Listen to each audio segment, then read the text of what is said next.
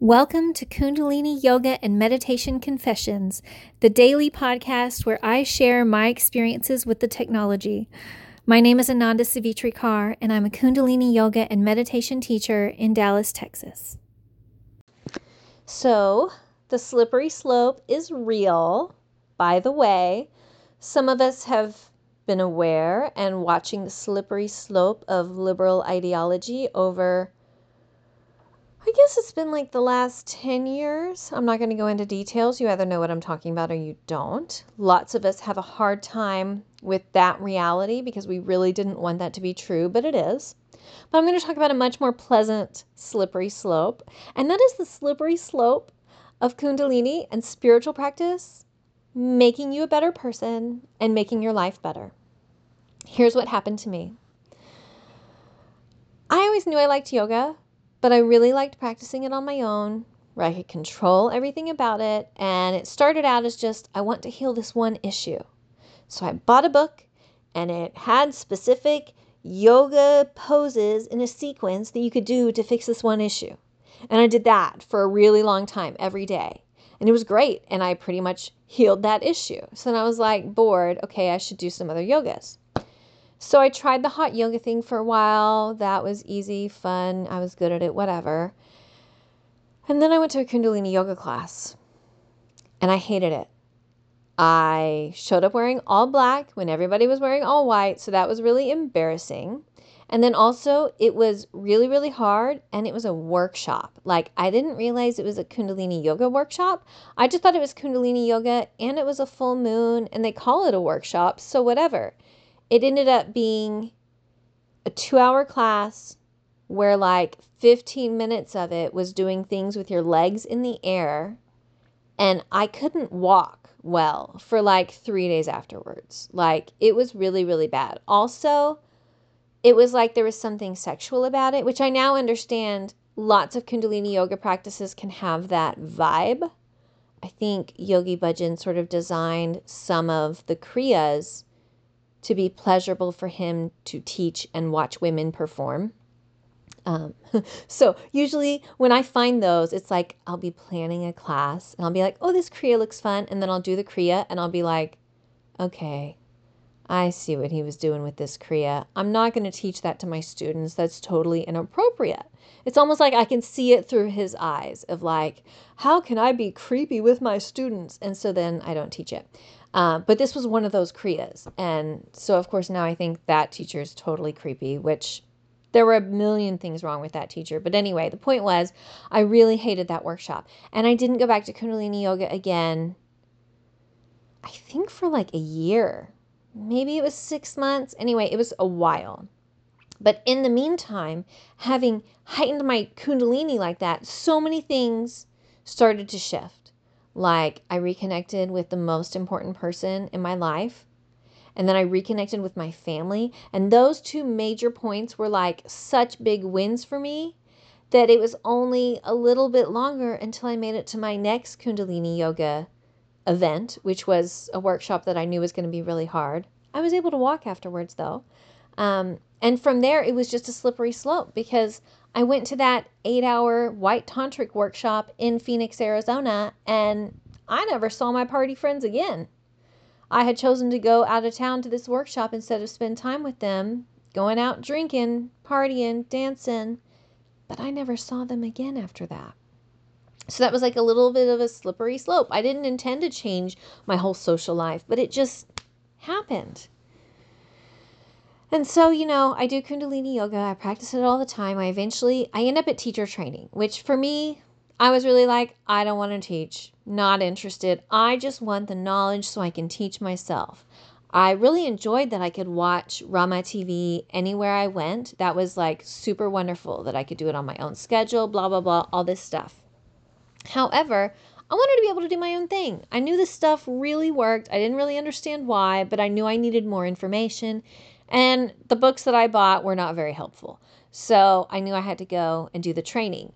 But I was also sort of like, I'll see if I can make it work. I didn't really try very hard. But then I ended up getting it totally paid for. And it like perfectly fit with my schedule, like the plans I'd already made. And it was okay that I took time off work. Like, it was like God was pushing me down a ski slope and I just had to stay standing up. You know what I mean? So yeah, it was a bit of a slippery slope just to even get all of that education with the Kundalini yoga. But then once I had that teacher training, it was balls to the walls. The game was on. The lights were flashing in my eyes. I was awake and I wanted more. And I just could not stop practicing. It was like an addiction, really, for I guess the first 3 years. It was definitely through my first 1,000 days of practice that I was addicted. I did it every day. I did the same thing, the same practice. I did the same prayer practice, all of it within the Kundalini yoga system. And it completely changed my life. Turned things around 180 degrees in ways that I didn't want to change. Like I had worked really hard to cult this particular identity of myself around my wounds. Of course, it was all subconscious, but I worked really hard to make it happen so that it was like comfortable to be wounded, but make my life work. You know what I mean? So to suddenly find myself healed and needing to turn around and move the other direction in every area of my life, it was like pushing a boulder up a hill. But spiritually, it was like flying down a mountain 100 miles an hour on the most perfect powder you can imagine. It was totally a slippery slope. But then I hit a wall. I finished my first 1,000 days of that Kriya, which in Kundalini Yoga we call that mastering it, which means I had also mastered a few other things as well, okay? So there was Sat Kriya that I'd been doing every day. There was Essence of Self Kriya that I did every day.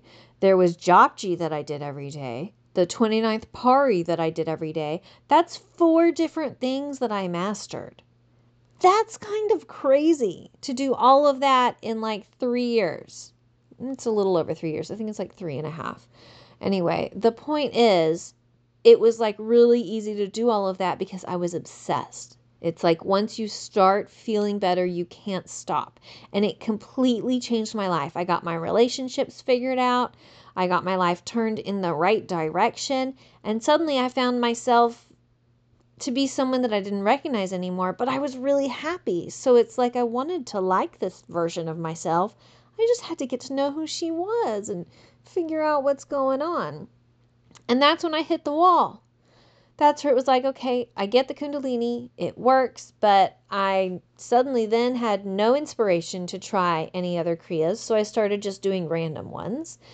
I found that I'd hit the wall with the spiritual practices. Like I just couldn't do it without rolling my eyes. Something about it was just, it didn't have the same magic to it anymore. And that's when I picked up a major world religion. I was like, you know what? I healed everything else. Maybe I should heal my relationship with the faith that I was born into.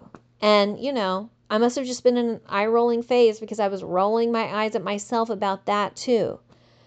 And it started innocently enough. It started as, okay, I'll do an energy healing attunement with the ascended masters from the faith of my birth. And I did that. I did a few with one ascended master and I did one with another. And 6 months later, I was doing prayer practices in the faith of my birth, and that was pretty much it.